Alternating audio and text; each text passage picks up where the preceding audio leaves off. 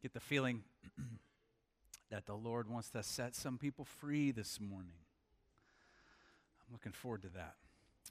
Well, this is week 4 of a series called Overwhelmed, and I'm going to invite you to stand with me if you would. We're going to read a passage of Scripture. We're going to learn how to apply it to our life this week so that we win. And I want you to hear the words that the Apostle Paul wrote to the Christians in the ancient city of Colossae. We know the book as the letter he wrote in the New Testament called Colossians. It'll be on the screen. You can follow along. So as God's chosen people, turn to your neighbor and say, God picked me.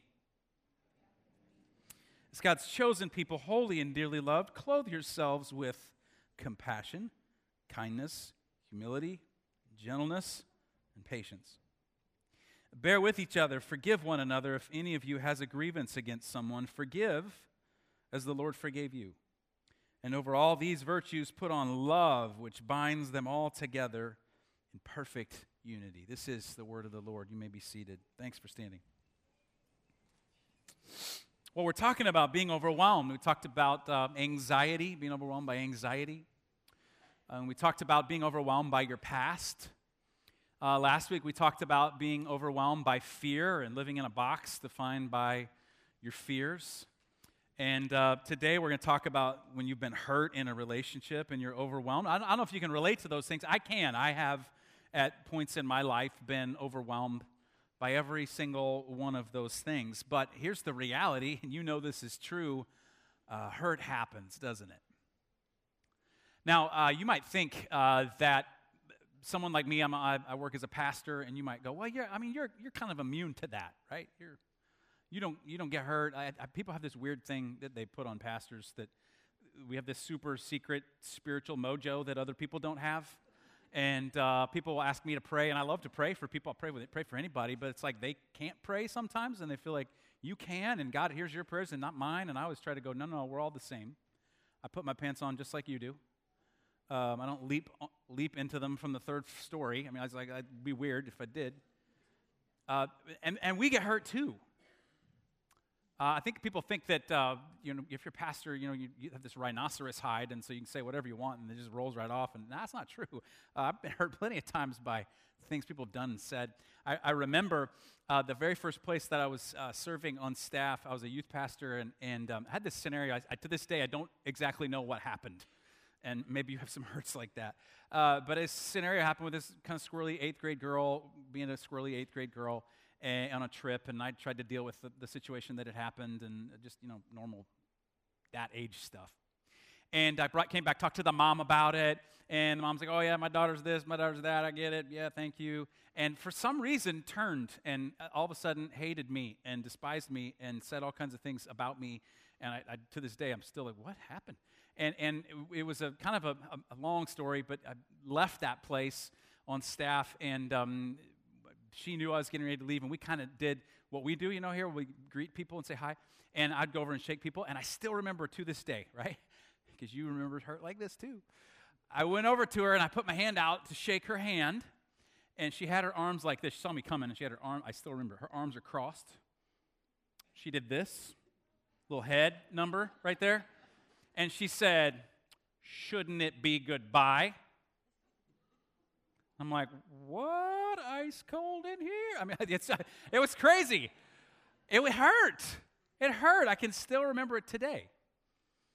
And not only that, not only do pastors get hurt, we sometimes hurt. I call it the tornado of expectation.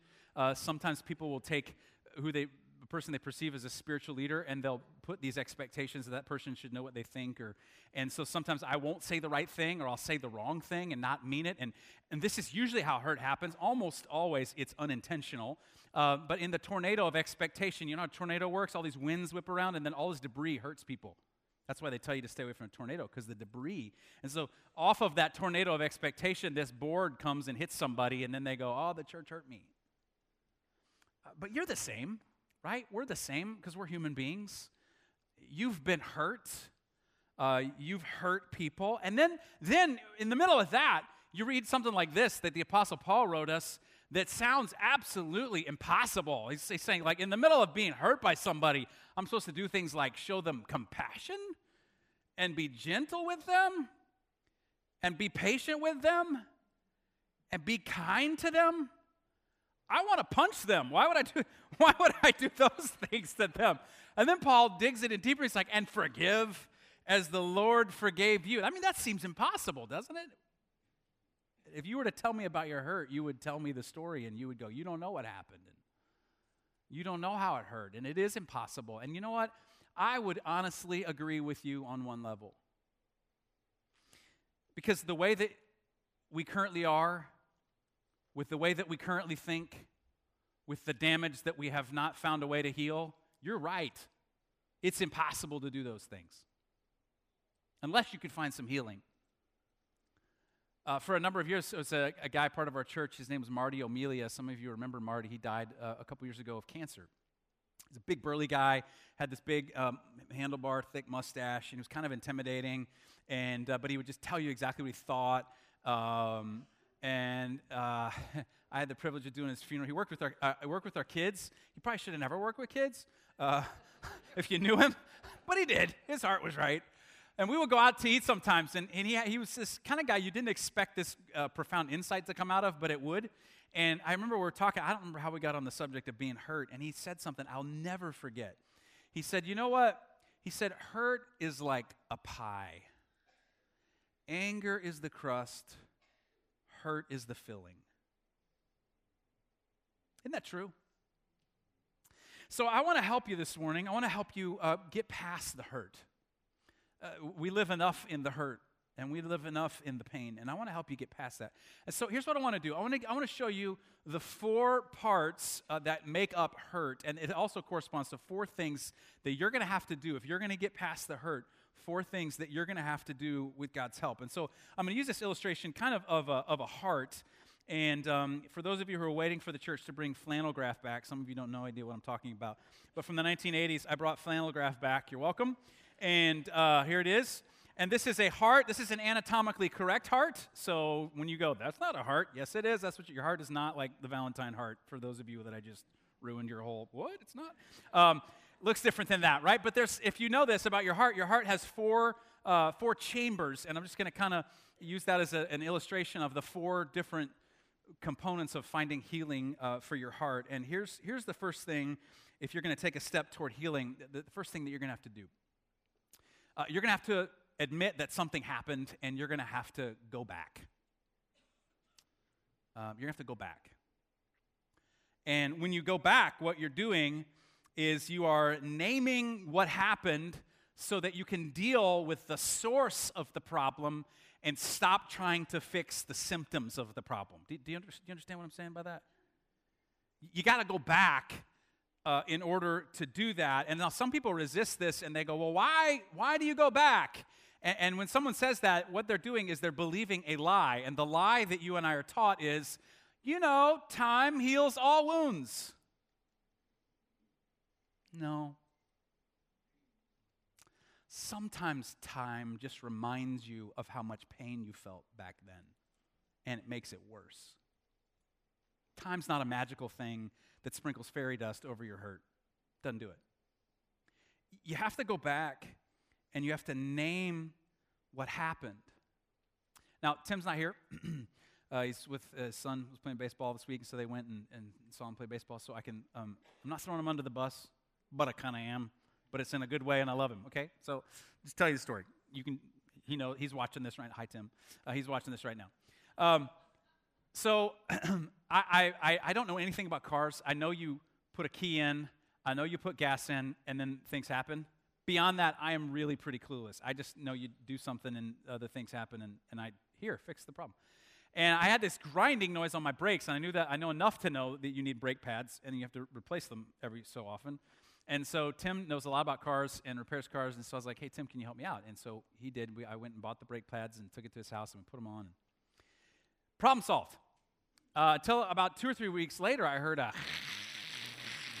when I would turn corners, and I thought, that's not supposed to happen.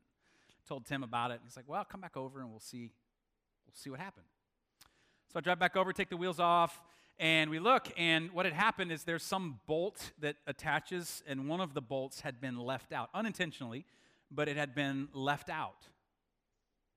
and a little piece of the brake pad had slipped down, was making this grinding sound. Here's the illustration, okay? You have a grinding thing happening in your life right now, and what many of us do is we look around us for what immediately happened, but that grinding noise started way back over here.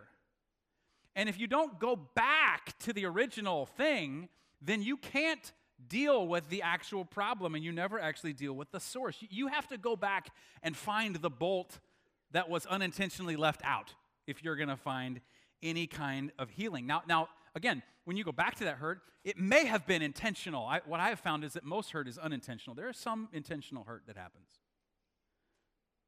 But either way, if you don't find out what the bolt was, you feel pain. And so what happens is we're taught to ignore the grinding noise. Now, and very honestly, if you've ever read the statistics on divorce, when someone remarries for a second, a third, or a fourth time, or more than that, the statistic of success just plummets, just falls off a cliff. The reason it falls off a cliff is exactly what I'm talking about right now, because the person in their third marriage looks at the person they're married to and they say, "You are my problem." No. The problem is way back over here. And so that person tries to externalize the problem and go, "It's you, and it's you, and it's you."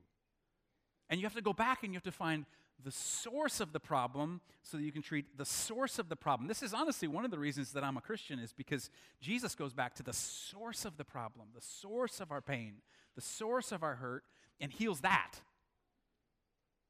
So if you're gonna find healing for the hurts that you've been through, you're gonna have to go back. No option. Second thing you've got to do in our flannel graph heart here is you've got to deal with the pain in you. This is what I mean. It's really important. It's going to sound like, that doesn't mean anything, but this is going to sound like that, but this is really important. You have to find the pain, and you have to just be willing to say, "That hurts." Now, especially as guys, we are taught that you're not supposed to be hurt by emotional stuff. In fact, we deny that it hurt, and we learn really dumb, idiotic, stupid things like, "Sticks and stones may break my bones, but words may never hurt me." That is crap. It is not true. I don't know what's gained by not saying "that hurt." I promise you, if you can just go back to the pain, find it, and just say out loud, especially as a guy, sometimes women don't do this either, as a guy, and say, "That hurt," you'll find yourself set free. Because if I took and I dropped an engine block on your toe, you would say, "That hurt." It wouldn't be dumb to say "that hurt," right? It's actually smart to say, "Hey, that hurt." So what you have to do when you begin to work on healing the pain in you, what you have to do is you have to grieve. And you have to grieve what was. You have to go back. Maybe the person intentionally hurt you. And you have to grieve that. Maybe the person unintentionally hurt you, and when you go back to the pain, you find out that there was something unintentional, and you misunderstood something, and you heard it through your own filter. And when you find that out, you grieve. You go, "Oh, if I had just realized that back then, I wouldn't have gone through all this pain." And so you have to grieve what wasn't. But you have to grieve. And here's again what I love about being Christians. We have so many resources for this. So when you go to the Old Testament and you go to Psalms, the book of Psalms is the prayers of God's people. And there are all these psalms that express sorrow and pain and help us grieve. Do you know that when Jesus was on the cross, you know what he said? He said, my God, why have you forsaken me?" Do you know where that comes from? He didn't make that up. He's quoting Psalm 22. My God, why have you forsaken me? Why are you so far from the words of my groaning?" There's a whole book in the Old Testament, Lamentations, like the laments and the pains that I feel. It gives me incredible comfort to realize that when Jesus knew he was going to the cross, he's praying in the Garden of Gethsemane, and he goes to his disciples and he says this. Now, we completely gloss over this, what Jesus is saying here. But he says, pray with me because my soul is overwhelmed to the point of sorrow. I feel like I'm going to die. Have you ever hurt that bad? You think, I feel I can't take another ounce of this or I'm going to die. I mean, Jesus said that. Do you understand that he's grieving right there? He's hurting. He's admitting the pain. He's saying that hurts. And what grief does is it makes your heart tender.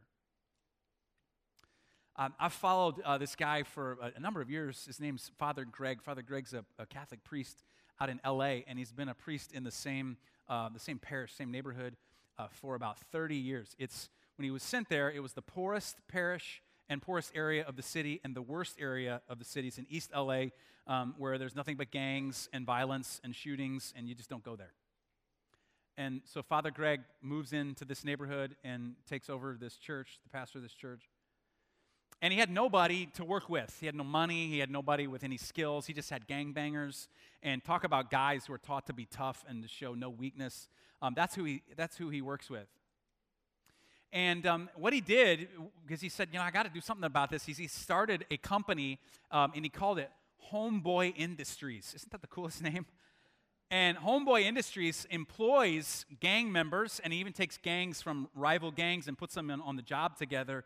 And they have this line, jobs, not jail. And now they are the largest gang intervention program in the United States.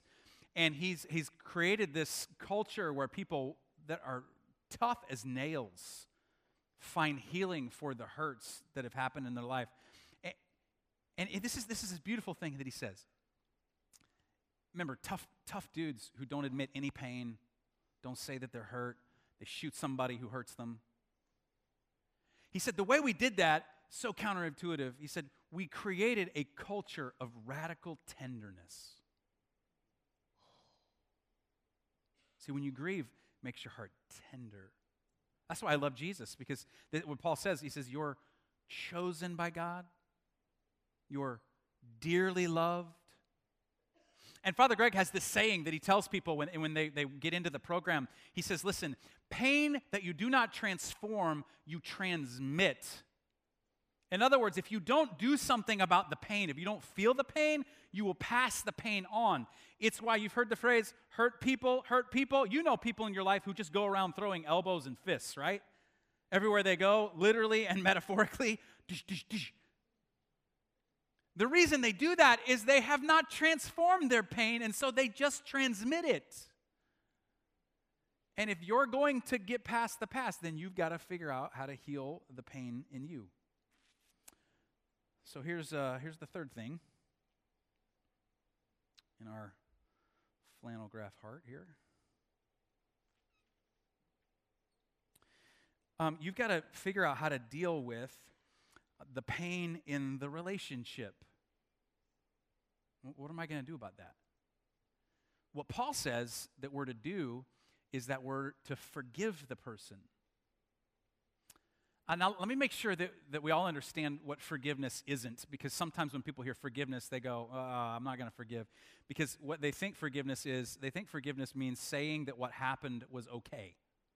Like you're endorsing it. Like say you were abused, and if you forgive the abuser, then you're endorsing their abuse. No, that's not forgiveness. Forgiveness is not going back and saying that you're going to trust the person again. You can forgive somebody, but that doesn't mean you have to trust them, because maybe they're not able to be trusted at this point in their life. It's not saying that everything is like it was. Here's what forgiveness is. Forgiveness is releasing the hold the person has on you. Let me say that to you again. Forgiveness is releasing the hold the person has on you. Because here's what we want to do, right? We want to make people pay. And so we hold unforgiveness toward them because we think by doing that we're making them pay. You know, that we're gonna tell them or not tell them what we feel, and we're gonna hold it against them. And so what we are in effect doing is we are taking the poison of unforgiveness and we are holding it against them. Hang on, I gotta get this ready so that I don't get poison on myself. I'm all ready here. Hang on here. Here we go. And so what we want to do is we want to make them hurt. And so we think by not forgiving them that we're making them hurt. Like we're pumping the thing, and then our unforgiveness sprays something on them because we want them to pay. Pay, Dad. Pay, Mom. Pay, boss. Pay, former business partner. Pay, neighbor. Pay. You want them to pay. And so you think by holding the unforgiveness that you're forcing them to pay. But here's what C.S. Lewis said. He said, unforgiveness is like drinking poison and waiting for the other person to die, right? It's like, oh, I'll take the poison and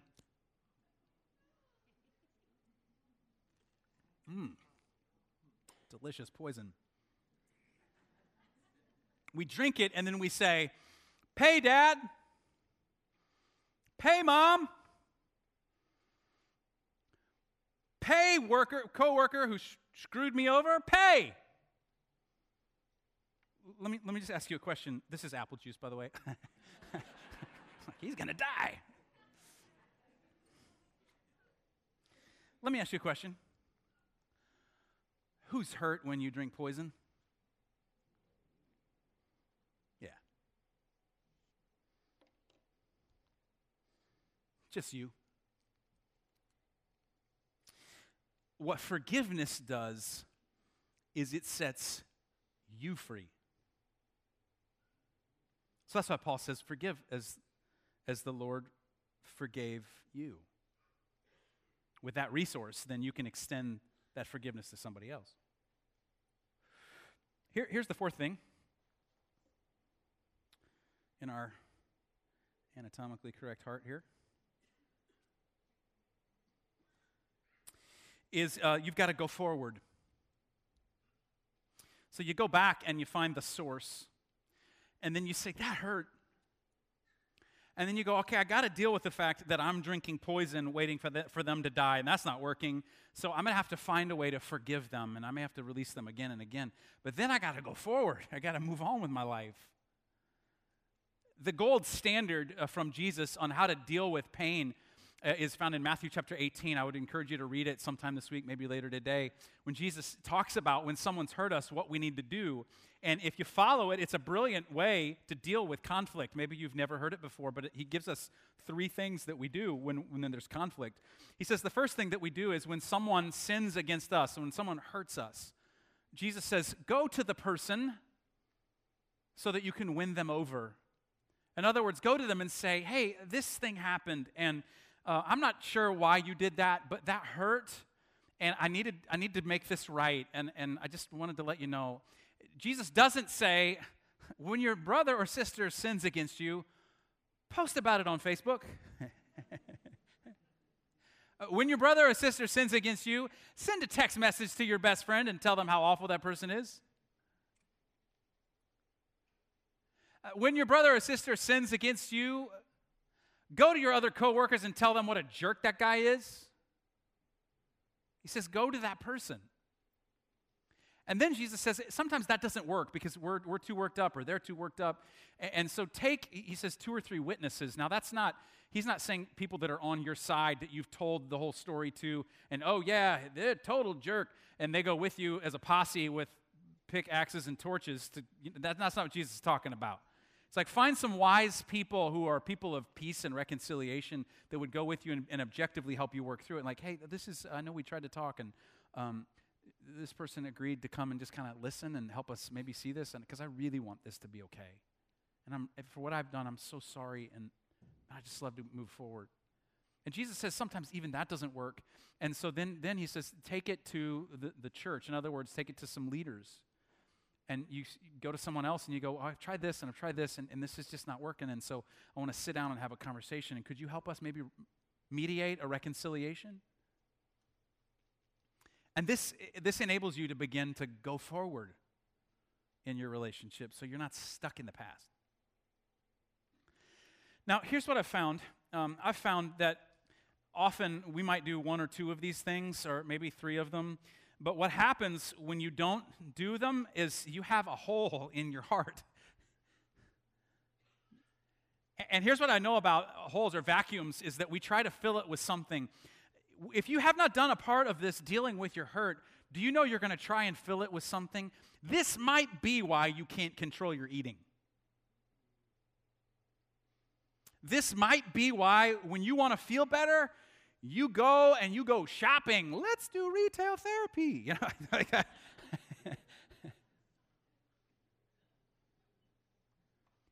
this might be why you're doing any number of things, because you're trying to fill a void that God wants to heal. Now, I get that this is so hard, and you're like, well, what do I do? And so I thought it'd be great if we had an example that we could look at. And so I invited my friend Scott Jones here today, and we're going to talk. We're going to have a little conversation about a hurt that he and I have been through, and I want you to kind of get a real-time example of working through that, and I want to use these principles as a way to talk about getting past hurt. So can you welcome Scott Jones here?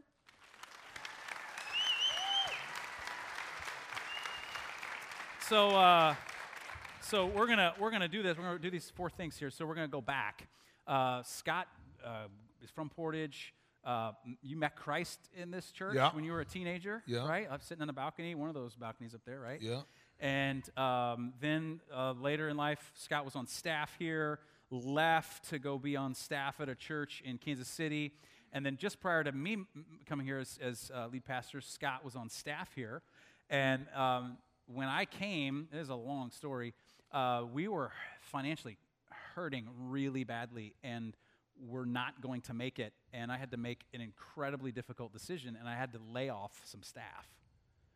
And Scott was one of the staff that I had to lay off. So that's going back, and that created pain in you. Am I right in saying that? To just say the a teeny least. bit? Just a little bit? Just a smidge. Just a smidge? You know, because the reason it hurt so bad was because what you said at the beginning is that it was, I gave my life to Jesus here. I was an 18-year-old kid. I wasn't raised in the church, and so there was this radical change. And then this church was part of me. And then I was called into the ministry. Now I got purpose in my life, and then did go to Kansas City, and then came back and was here and felt like, yes, I'm back in my hometown, and God has called me back into my home church. What a great blessing! All of that was going on. But then when the decision was made to let me go, it wasn't just that I lost a job. My identity was tied up into this place. My friends were tied up into this place. My history was tied up into this place. I was raising my kids, you know, in the church here. And so when I was let go, I was devastated. It wasn't just, you know, hurt or like disappointed about the job. You know? I remember you telling me at the time that you said it felt like a divorce. Everything I could possibly imagine what a divorce would feel like, that's kind of what it felt like. Because I'd be in a grocery store, a gas station, I'd bump into somebody from church, and we were friends, you know. And then now we look at each other, and you could just see it in their face, like, uh-oh, are we still friends? Can we still be friends? Can I go to church still? Is that okay if I still go to church? You mad at me if I go to church? And you don't go to church? It was just this weird thing, and it felt like every relationship I had was in some ways severed or affected by that. So there was a lot of grieving. Yes. That you had to do about that. Right? Yeah. What you said about what Marty said about you know, the anger being the crust of the pie and the hurt in the inside. I had to get through the anger, and it was very you know, just kind of immature in surface, but it was part of that process of going back and then recognizing you know, that it's not just something you just go and punch something and it's going to get better. I was deeper. So that was kind of the going back, and that was what was hurting in me was that I had to stop and look and say, wait a minute, okay, what did I do wrong? You know, and truthfully, there were things. There was stuff that God showed me, and I had to grieve that, and then say, okay.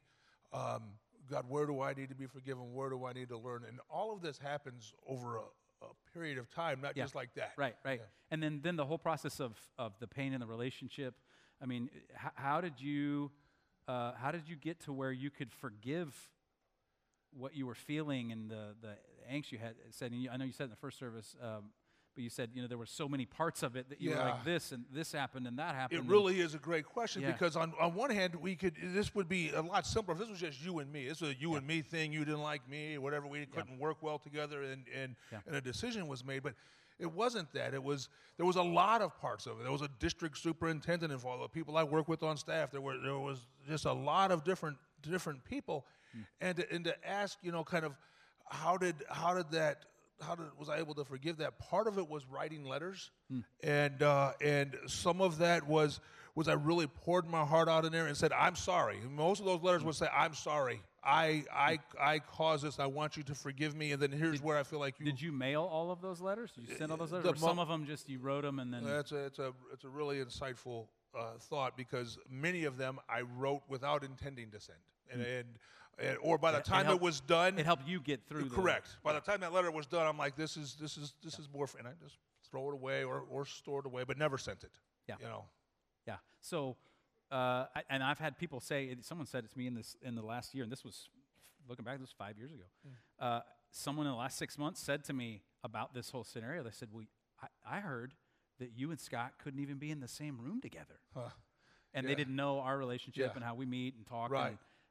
But how did you get to where you're now on the other side of this and you're in a different place? Do you feel like you've gotten past all of the stuff that needs to be forgiven? I think I can honestly say, God, I have been healed, and kind of and have forgiven this. And what you did with the poison thing is true. Is that recognizing that me holding all that anger and bitterness inside and why I was right and everybody else in the world was wrong wasn't a healthy way of going through this. And then you and I getting together was incredibly helpful. And what I've always appreciated about you was that even though you were the guy that fired me, or laid me off. Yeah. I'm sorry. It felt like firing, though, right? Didn't it? Yep. Was that? And this is the truth. You always retreated me with a sense of respect, and more than that, even it was compassion. And it wasn't just that you chose the right words because you're a smart guy and you choose the right word. It wasn't that. You were genuinely compassionate towards me and towards the situation, and I have a tremendous amount of respect and admiration for you, and always have. But as we've gotten together, and it's amazing to me that it's been 5 years, that we have worked through it relationally, and I feel like we're, it's a fruitful, good relationship. I feel like you're my friend, and I think that's a great thing. Yeah, and then on the going forward thing, I remember at the time people had the same kind of, everybody was kind of about the whole thing, and people would say to me, well, that's not fair. This shouldn't happen, and that shouldn't happen, and why didn't that happen? And those people did. And what I tried to focus on, and what I would try to say to people is, okay, listen, because Scott pastors South Haven Church of the Nazarene. They're down off of 450, a few miles away, and that's where they meet. And I said, that was a church that was going to die. I mean, it was like a handful of people. They were going to die. Yeah. And I said, if we can keep our eyes looking to the future, then in 10 years, there can be a vibrant church with people who love Jesus, and they're making disciples, and they're serving their city and their town, and we'll still be us doing the same thing, and it'll be a kingdom win in the end. That was my perspective on it, and I feel like we're down that road. I think so, too. I feel like we're down that road. Which is really amazing. And it's amazing that when we put these principles that you talked about, all four of these parts, and one of the most important parts to me was that when you took one of those away and say, okay, what do you fill this with? For me, it would be anger or sitting in my own mind and saying why I'm right and everybody else is wrong. That whole thing. But once it's all put together, now we look back on this and we have some perspective. South Haven Church is doing good, and things are great here, and it is a kingdom win for Northwest Indiana, and it's really exciting to look now at 10 or 15 years and say, hey, what could God do through all of this? But if one of those parts would have left out, we wouldn't be here. But and this whole process, this is not an overnight. Oh my goodness! Because some people think when you talk about all this stuff that it's like I got to do this today and it's got to be fixed today, but that's not the case, right? I think looking back on it, it was probably two to 3 years of actually thinking about it most days and feeling it most days and praying about it most days and I don't want to say this in front of you, crying sometimes once, but crying about this was an active process for a couple of years. And then now, here's the other part of it that's really, really good. It is in the rear view now, and I know I'm a healthier guy. I know that I'm more, that I'm closer to Christ, that I understand the walk with Him a little better than I have, and in some ways, in many, many ways, I'm thankful for it all, and I'm thankful that you didn't give up on me. I'm thankful for that the churches didn't give up on me. I'm thankful that God didn't give up on me, and I'm thankful that I just had the people to help me work through that process. Well, I love you. I love you. You're my brother. Thank you. Proud of you. Thank you. I appreciate it. Yeah, appreciate you. Okay.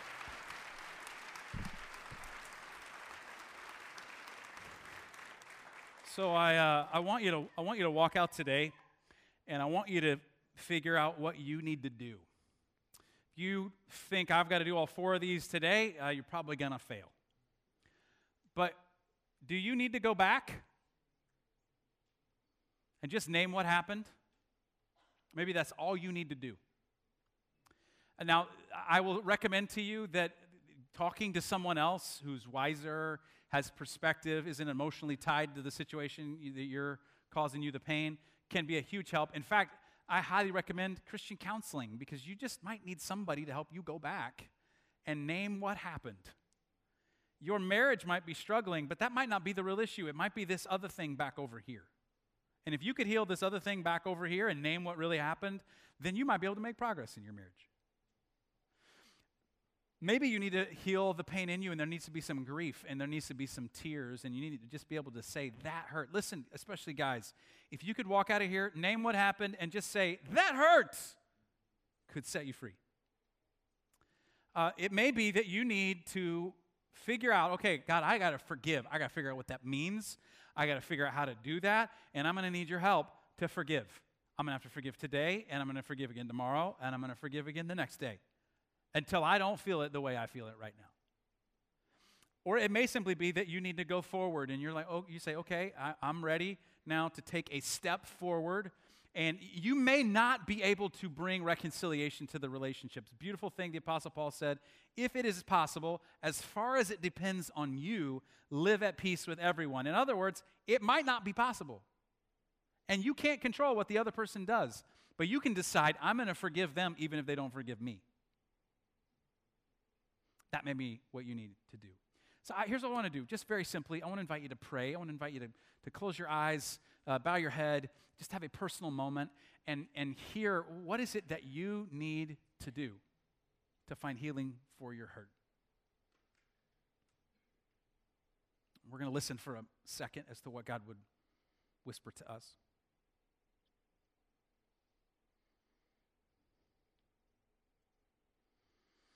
Lord, I pray for my friends who need to go back. The thought of going back is terrifying. They've shut doors. They've closed windows. They've pulled down blinds. They've put up walls to what happened. And you want to take them back and help them understand the source of their pain. So I pray you give courage to that person today. I pray for the person who maybe for the first time will just admit that they're hurt. They'll just say it. Just own the fact that they're hurt. And they may not know what to do, but they just can own the fact that they're hurt. I pray for them today. I pray for the person who needs to forgive today, who needs to stop drinking the poison and waiting for the other person to die. Who needs to release that person from their hold on them. Who needs to be free. Thank you that you forgive us freely and completely. And so then I pray for my friend who needs to go forward today, and they need to take some steps to try and reconcile, and maybe writing a letter or making a phone call, sending a text. And you want to bring healing. Give them the courage to do something that's can be terrifying. And so we do all this aware that because of your life, your death, and your resurrection, that you forgive us when we come to you, that you adopt us into your family when we come to you. You make us your dearly loved sons and daughters, chosen by you. And that we can have that as the solid ground from which to do all of this. So, I pray for a wave of healing, Lord. I pray for a wave of freedom this week. As there's a collective, deep sigh of relief as we find healing for the hurts that we've been carrying for so long. So I pray this in your name, and everybody who wanted healing from the hurt said, amen. I want to invite you to stand with me. Leave you with a blessing. When you leave, there are some hearts down here. We were going to get some stickers of hearts. We were going to get anatomically correct heart stickers, but they're really expensive. And so we got cheap heart stickers. Here's what I'd like you to do. Would you take that sticker, put it on the back of your phone, because you always have that thing with you, and use that as a way to pray this week and go, God, I don't quite know how to get to a whole heart, but I'm gonna take the step you're asking me to take. And you let God begin the process of healing in your heart. So receive this blessing as you go. May you know that you are loved by a God who chose you when you were a complete mess. Loved you anyway, died for you anyway, gave you new life anyway. You're sent now to love God, love people, and serve the world in his name. Hug somebody, tell them you love them, grab a sticker. See ya.